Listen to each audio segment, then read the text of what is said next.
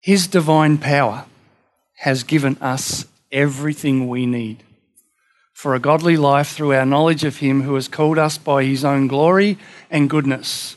Through these, he has given us his very great and precious promises, so that through them you and I may participate in the divine nature, having escaped the corruption in the world caused by evil desires. For this very reason, make every effort to add to your faith goodness, and to goodness knowledge, and to knowledge self-control, and to self-control perseverance, and to perseverance godliness, and to godliness mutual affection, and to mutual affection love.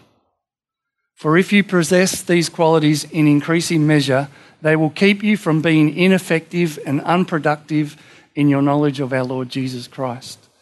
But whoever does not have them is nearsighted and blind, forgetting that they have been cleansed from their past sins.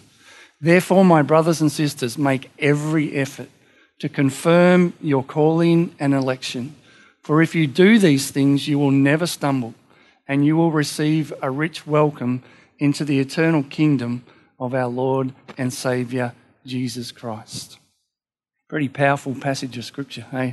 His divine power has given us everything we need for a godly life through our knowledge of him. I want to do a bit of a recap of what we've been looking at over the last couple of weeks and just make sure everybody's on the same page. We started off by looking at the promises of God. That Scripture is full of promises that God's put in front of us that we need to step into and possess those promises. They're godly mandates for us, but they can be just words on a piece of paper until we possess them as our own and take them on and say, yes, Lord, that's for me. And every one of those promises will be fulfilled. It's not like a maybe or it might. If God says a promise, sets a promise up, and we live that promise or walk in that promise, it's yes and amen. It will come true.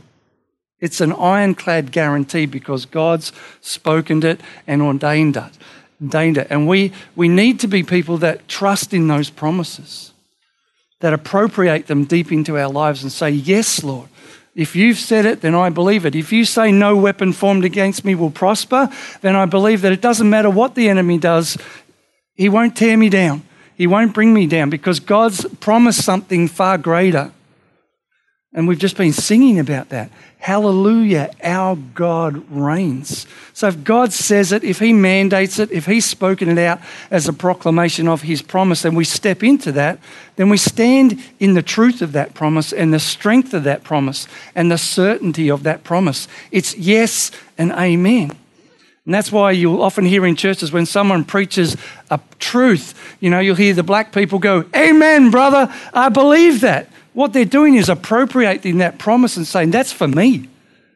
It's for me. It's my promise, and I'm going to hold on to that.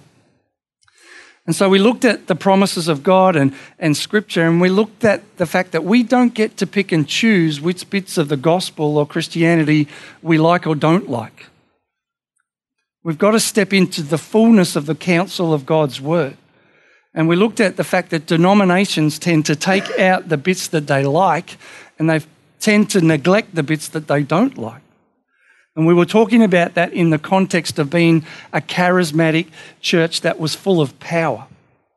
That one of the greatest promises that God gave us was that he would send his Spirit and that his Spirit would give us power, and that power would enable us or equip us to live the Christian life. And without that power, we're setting ourselves up to fail. It's great to have repentance and be reconciled with the Father, and we do that because we believe in Jesus, who he was, what he did on the cross, that he died, was resurrected, but he said, the greatest gift that I'm going to give you is that my Spirit's going to come. That's a promise, but we have to step into the promise that God has given us and possess that promise.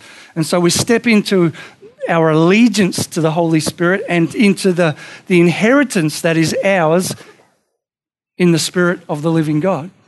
But you shall receive power when the Holy Spirit has come upon you, and you will be my witnesses to me in Jerusalem, in all Judea, in Samaria, and to the ends of the earth. That was the greatest promise of God, that he was going to come and habitate in the hearts of men and women. We wouldn't have to go to the temple. We wouldn't have to go through a priest. We'd have this inner relationship with the Spirit of the living God. And the evidence of that would be power. Supernatural power that would demonstrate that God dwelt with us. And the problem that we have in many of our churches is there's no power. We're not a people of power. We're trying to be persuasive instead of letting just the presence and the power of God evidence the fact that we worship a God for whom nothing is impossible. And that word power is that word dunamis, which is where we get our word dynamite. It's an explosive power. It's literally a force or miraculous power. It just means we're workers of miracles. And that's married to the fact that the presence of God dwells with us. And anybody, whether you're rich or poor or young or old or black or white, if the presence of God dwells in you and you operate out of those promises, then nothing will be impossible. We're able to do what Jesus did because Jesus lives here. He resides in us by his Spirit. So we need to be a people of power. And we looked at all the different parts of Acts where the evidence of the coming of the Holy Spirit and indwelling people's hearts was miracles, miracles, miracles, miracles, miracle after miracle after miracle. Paul's handkerchief was passed around and people were healed. That's the power of God. We need to be a church of power. And that's not a bit of scripture that we can just pick and choose from.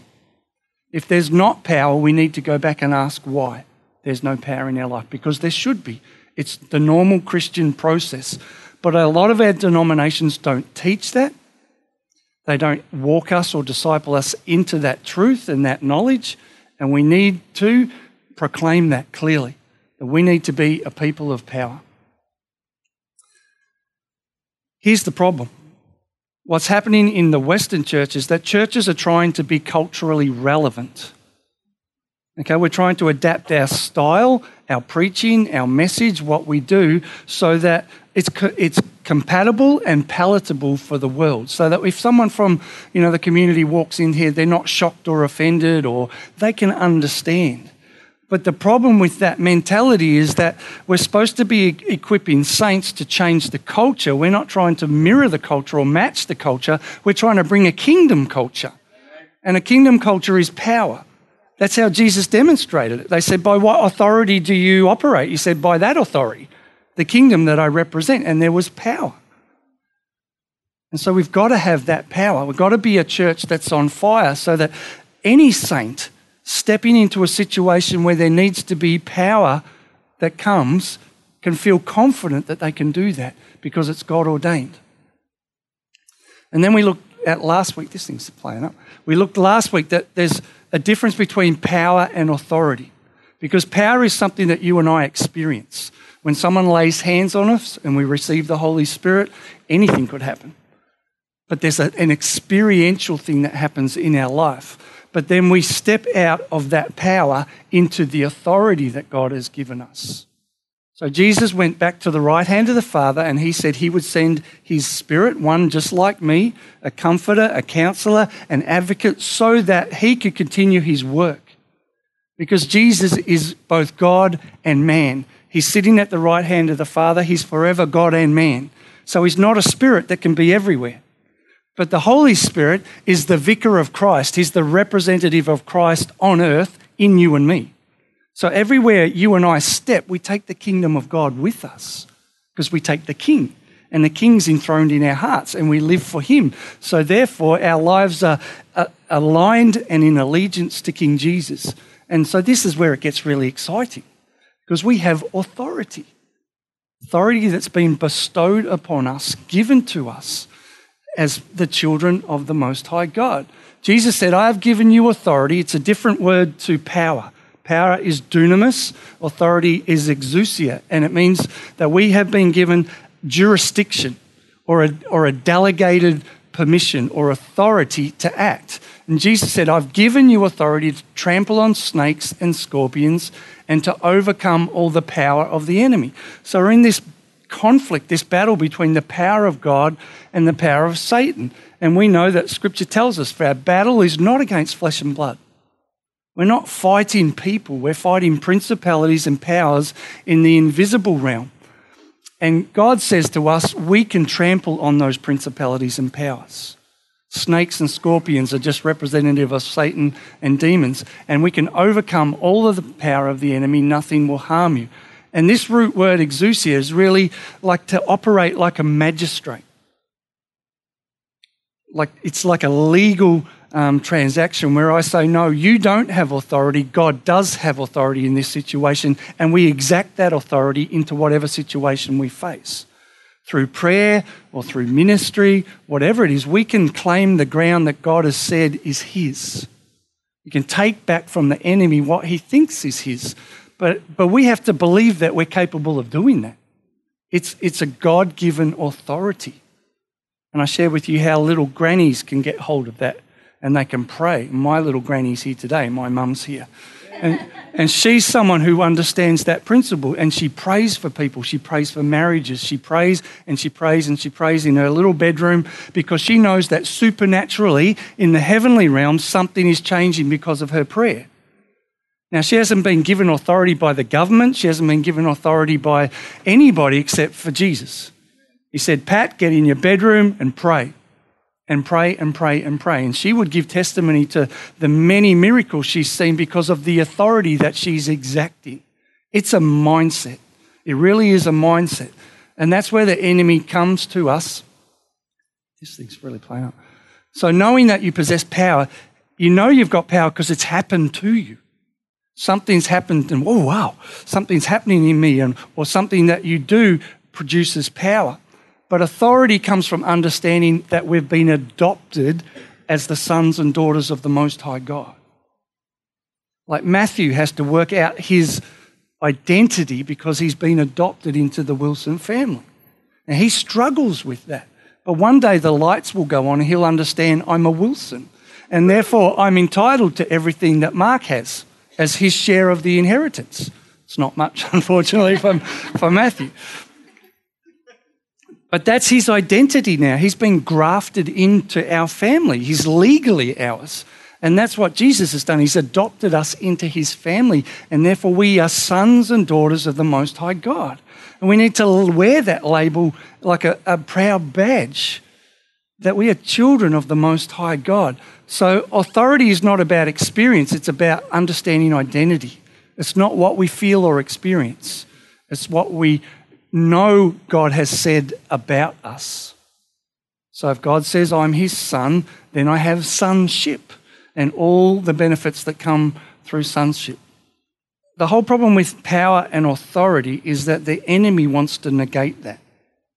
You think about it. If the enemy can get the church or individuals in the church not to operate in power, then the world will never change. And if the enemy can somehow minimize our understanding of how much authority that we have, then we become impotent and ineffectual. And that's what's happened in Western Christianity, is that we've sought after God through programs and we've sought after God without truly understanding who we are in him. And what the modern church needs to do is stop worrying about programs and not start worrying about our style and go back to the truth of God's message and equip the saints to bring the kingdom into the world. Then we will see the changes that we're looking for. So it's not working. It hasn't been working for generations. The charismatic movement came up and there was a surge. In the 70s or the 80s, there was this charismatic renewal, and it was like God was trying to say, wake up, church. Some of what you've got is okay, but you need the whole counsel of God. You can't just pick and choose the bits that you want. You need to move in the Spirit, because that's the culmination of the promises, to possess the Spirit of the living God as one who is Lord of your life. And out of that relationship, so the Bible doesn't say be transformed or conform to the pattern of the world. It says be transformed by the renewing of your mind so that you understand who you are and what God has given you, and then you can be a real powerful minister for the gospel of God. So we need to understand our identity. So last week we looked at how really this is where the battle is lost and won, in between our ears, in our minds, because our mindset determines who we think we are.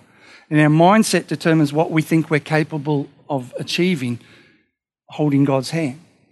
And what we don't understand is that our brains are constantly doing surgery on our brain by the thoughts and the attitudes that we allowed to prevail in our head.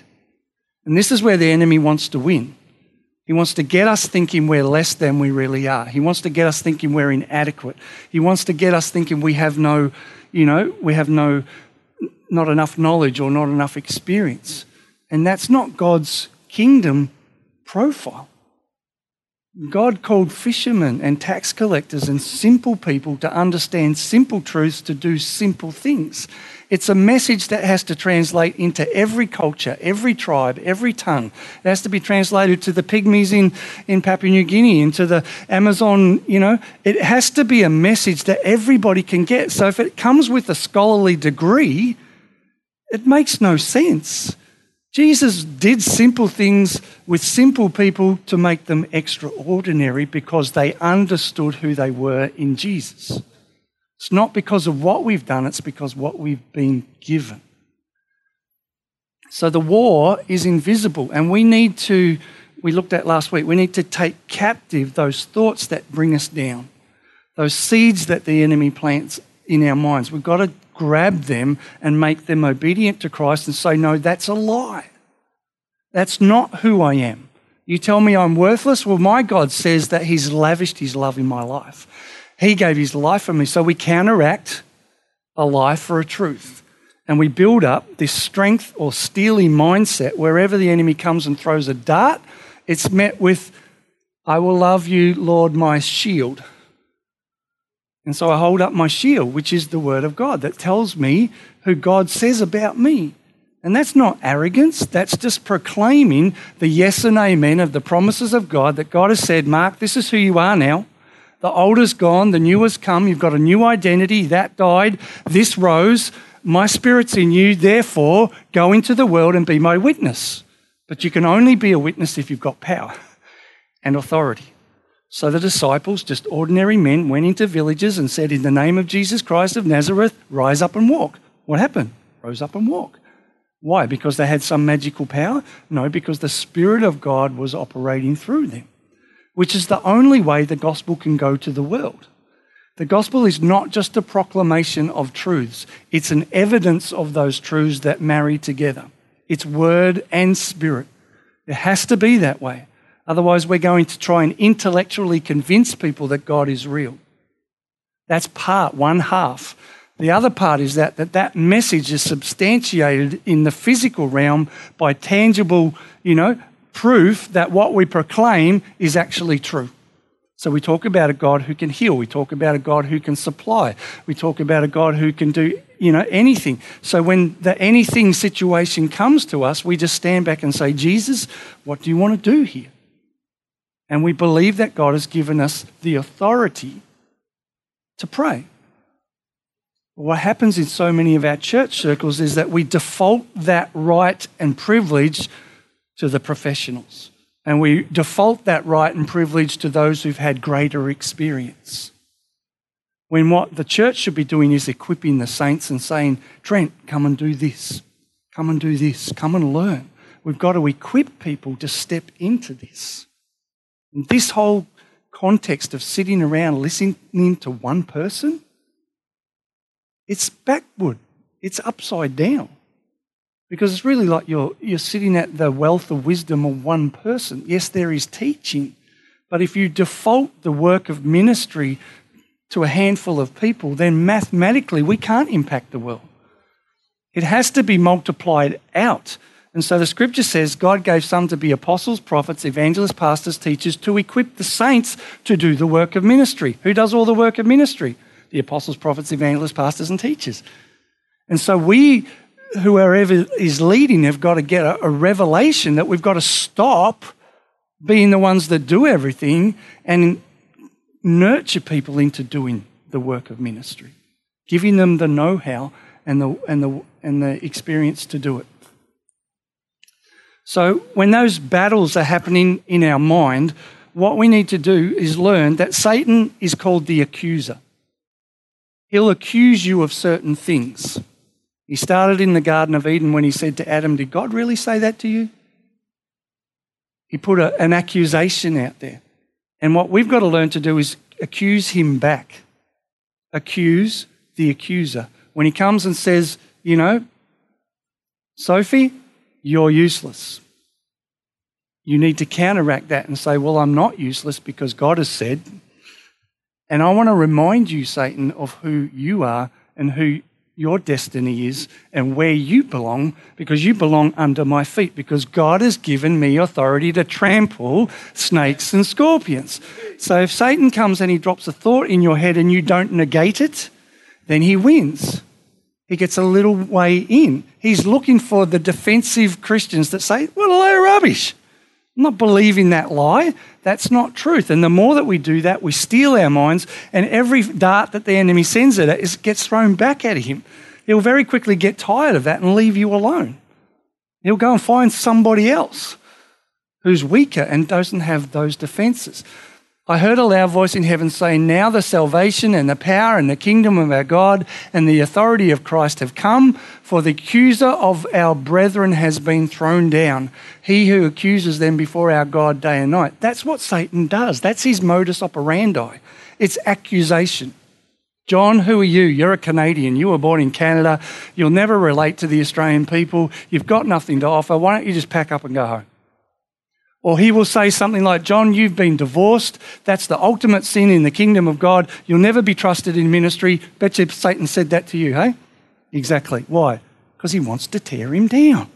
And so what's John got to learn to do? He's got to say, well, maybe I've made some mistakes. Maybe I do come from Canada. Whatever it is. That might be the way you see it, Satan, but it's not the way God says it about me. He says this about me. He doesn't care what country I come from. He cares that I'm a citizen of heaven. Therefore, if I'm seated in the heavenly realms with Christ, my perspective is looking down. It's not going, I'm under this. It's, I'm on top of this.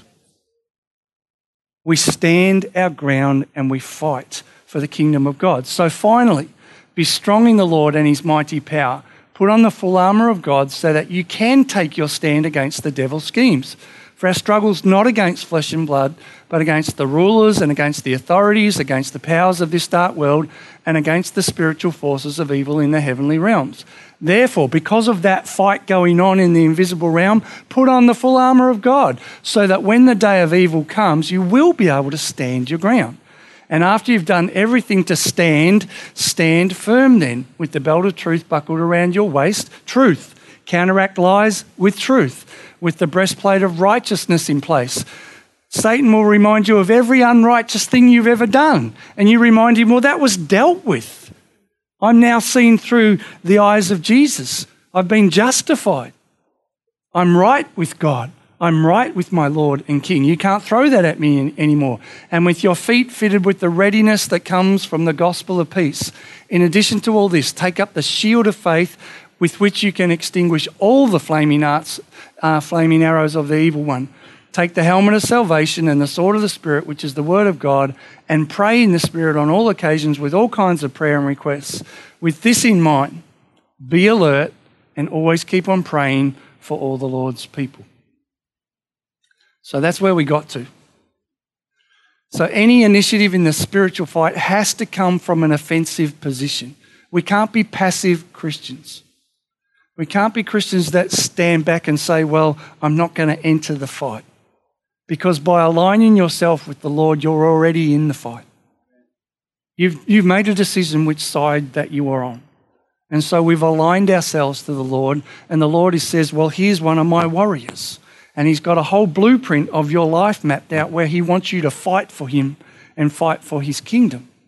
The question is whether we're going to step into that fight and take up the role and responsibility. So we've got to come from a victory mindset. You know, a demeanour that we're trampling. I don't mean that arrogantly. I just mean that confidently in the promises of God. That who we are in him is what matters. Now that's sort of like the icing that goes around. That, to me, that's the most beautiful part of eating everything that God puts before us. Like God says he prepares a banquet for us. And the best part of that banquet is power and authority. Because that's where the change comes. That's where the lives are transformed. That's where we see the kingdom of God and the kingdom of Satan collide, and we see the victory in those power encounters. But we've got to make sure that all of that comes out of love. Because if it doesn't stem from love, if it doesn't flow from love, then it can be authority and power that's cruel.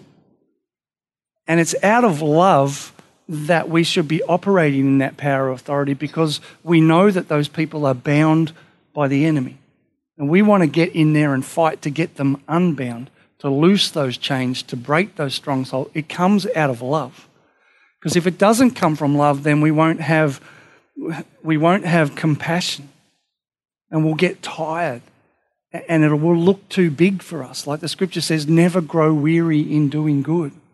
And you guys all know what it's like to be in that battle, and you get tired and you get worn out, and it just seems so insurmountable sometimes, and you give, and then people fall over and you've got to pick them up again. And sometimes it's just like it's just such hard work that you just feel like going, I've got nothing left to give anymore, God. I've lost my love.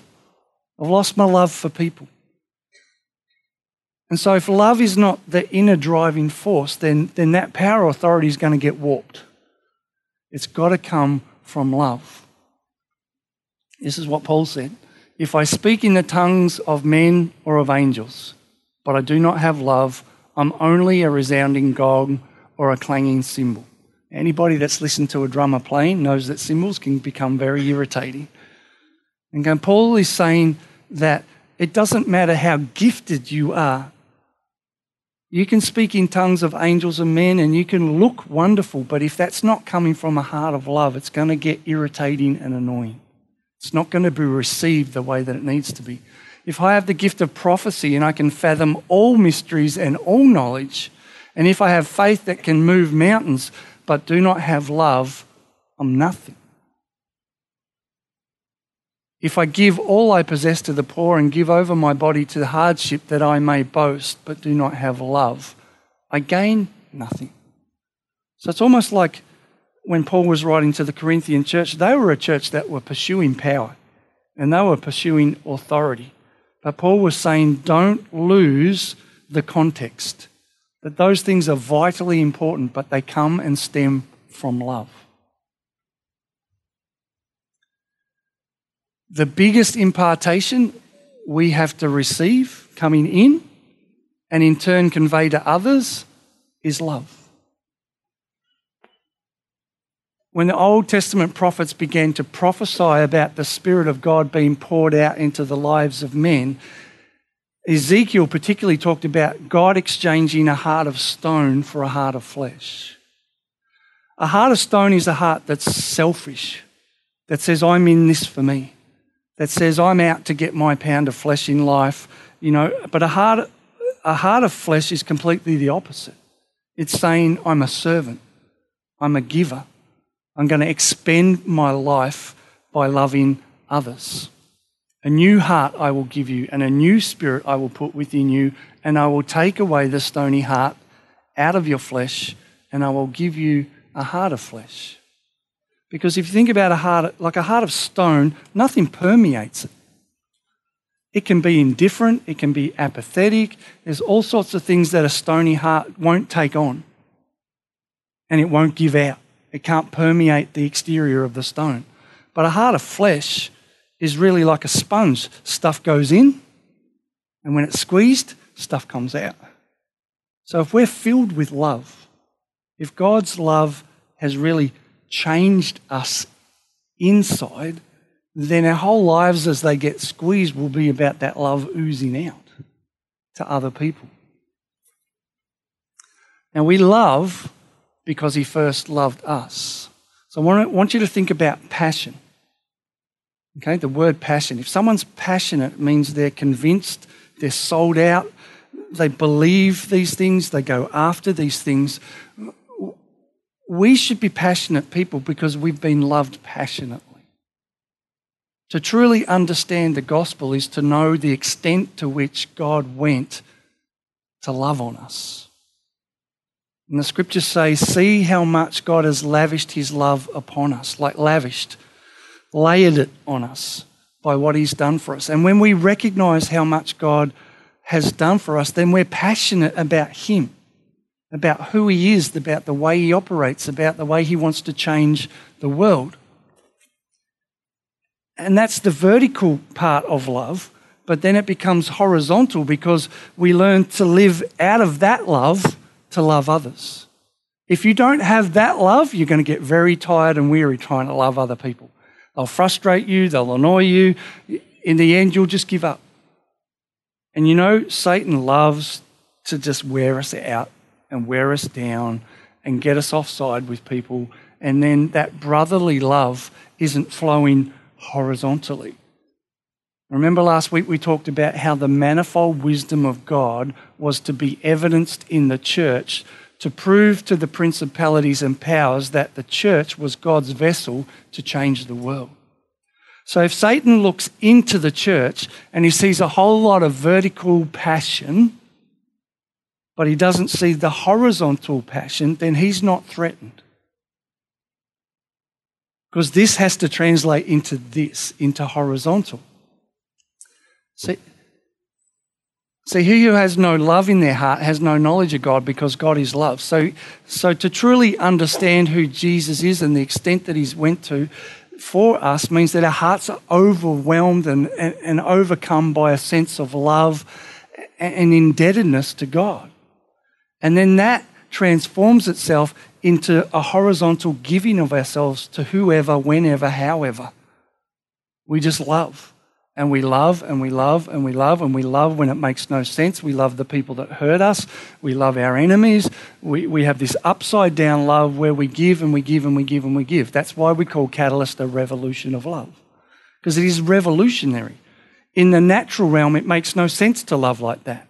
But it stems from the love that's been lavished into our hearts. So whoever claims to love God yet hates his brother and sister is a liar. The two are incompatible. For whoever does not love their brother or sister whom they have seen cannot love God who they have not yet seen.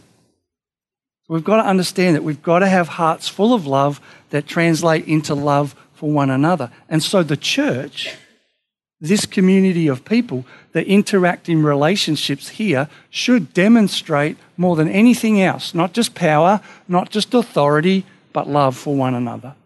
A brotherly, sisterly love. Now, most of you would say you've never been to a church where that happens perfectly. It doesn't, because we're all people on a journey trying to be like Christ. But whenever there is tension, whenever there's issues, whenever there's obstacles, we've got to respond out of a heart of love. And we've got to learn to get over our disappointments, to get over our sensitivities, to get over being mothered, and stand strong in the identity that God's given us and operate in grace and in mercy and in love. And when the church can really do that, then it will be the powerhouse that God wants us to. Like every epistle that Paul writes, he writes something like, make my joy complete. By being of one mind, of being in unity, and that whole context of us being interrelated and interconnected is being lost. Because church is about coming to an event or coming to something where we sit and receive and we go home and we say, we've been blessed. I'm sorry, that's not the family of God. How can it be a family if you don't know the people? How can it be the family of God if you don't go through those awkward things of being so close to each other that it begins to rub up the wrong way? And we work through the rubbing up the wrong way so that we mature. So, God has given us, his divine power has given us everything we need for a godly life. Therefore, add to your life godliness, faithfulness, perseverance, all the things that you need for longevity in relationships. What happens in church is when we get a little bit offended, or someone rubs us up the wrong way, or a leader fails us, or someone doesn't do what we think that they should do.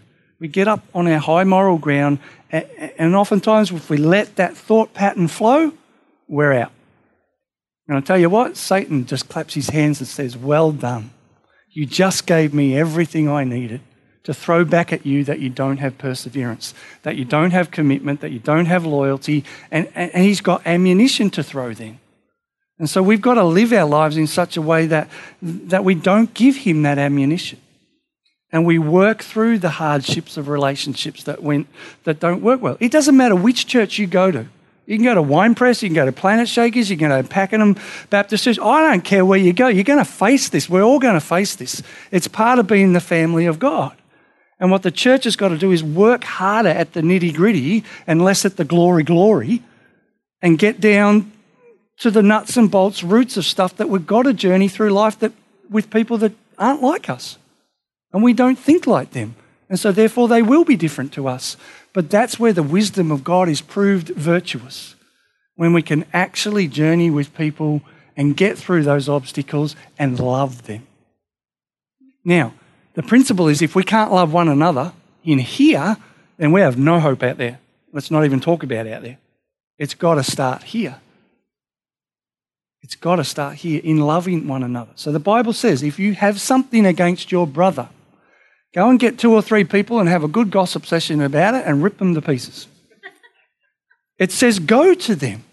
Sort it out. Be honest. Go and say, is there something wrong? And most of the time when you do that, you discover that what you thought was this big is about this big. But we don't have the courage and the guts to do it because we don't operate out of love. And love is not just doing everything to keep people happy. Christian love is tough love because it comes with responsibility. It comes with boundaries. It comes with, stepping into everything that God wants us to be. The message of the Church of Jesus Christ is not to be watered down. You can't change the message. And you can shoot the messengers, but you've got to keep the message the same if the church is going to keep its integrity. And it's got to come from love. So what I want to ask you today, if I was to measure, there's this really cool thing that's come out now. You know when you've got a gas bottle on your barbecue and you can never tell if it's empty or full, and your people come over for a barbecue and you're halfway through and the gas goes out? There's a little thing now that you can it's like a magnet. It sits on the side of the bottle and it tells you how full it is. You don't need an expensive $30 valve. You just need this little $5 magnetic thing, and it's great. It shows you when the tank is full. I reckon we need one of those on our heart. That helps us understand when we're getting empty of love. Because love is the key to all of this. I love power. I want to see the church be full of power. And I want to see the church stand in its authority. But it's only going to come when we truly learn to love. Like Jesus did. He was the benchmark. What was his new command? A new command I give you, love one another as I have loved you. It's really that simple. But we haven't got that right yet. None of us have got that right. I'm not standing here saying I've got it all right. It's hard to work through the nitty-gritty of relationships, but we've got to have a commitment to that and a loyalty to that. If we are family, then you don't opt out on family. I know the world says that's all right. The world says that's fine. If you get sick of your wife, just divorce her and go and get yourself a 20-year-old wife. That's cool. More power to you. Because that's the world's heartbeat. Now, God's heartbeat is covenant relationship. And covenant relationships are defined by loyalty and integrity and longevity. And we need to be a people that are passionate about love. But sometimes the plugs got pulled, hey? Just by life. Just by the busyness. Just by, the constant wearing away. And we've got to come to a place where we allow God to fill that tank up again. The danger is letting it run out. Hopefully we get to that point before we're empty and dry.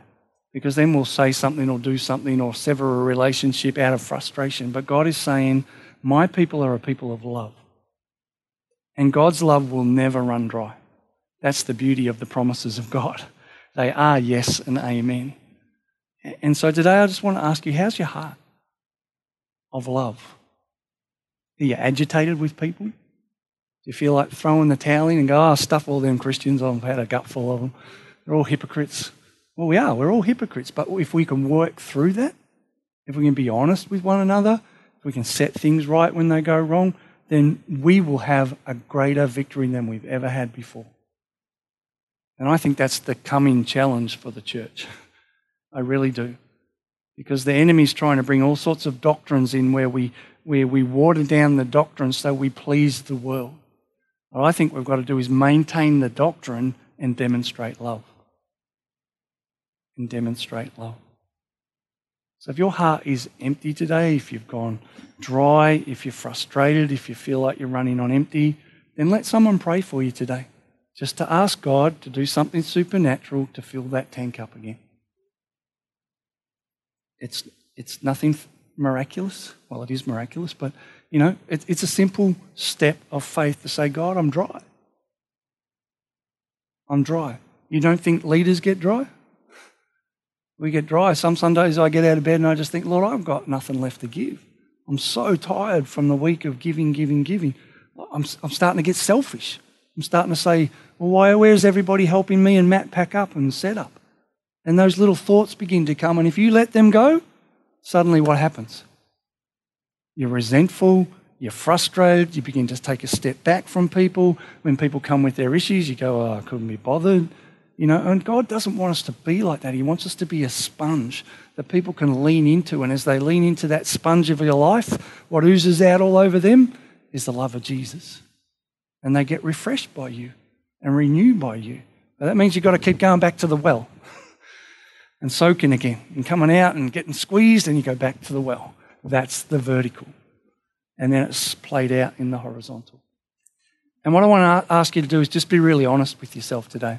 If you'd like someone to pray with you, and we'll just ask God to renew that love. It might be your love for him that's gone cold.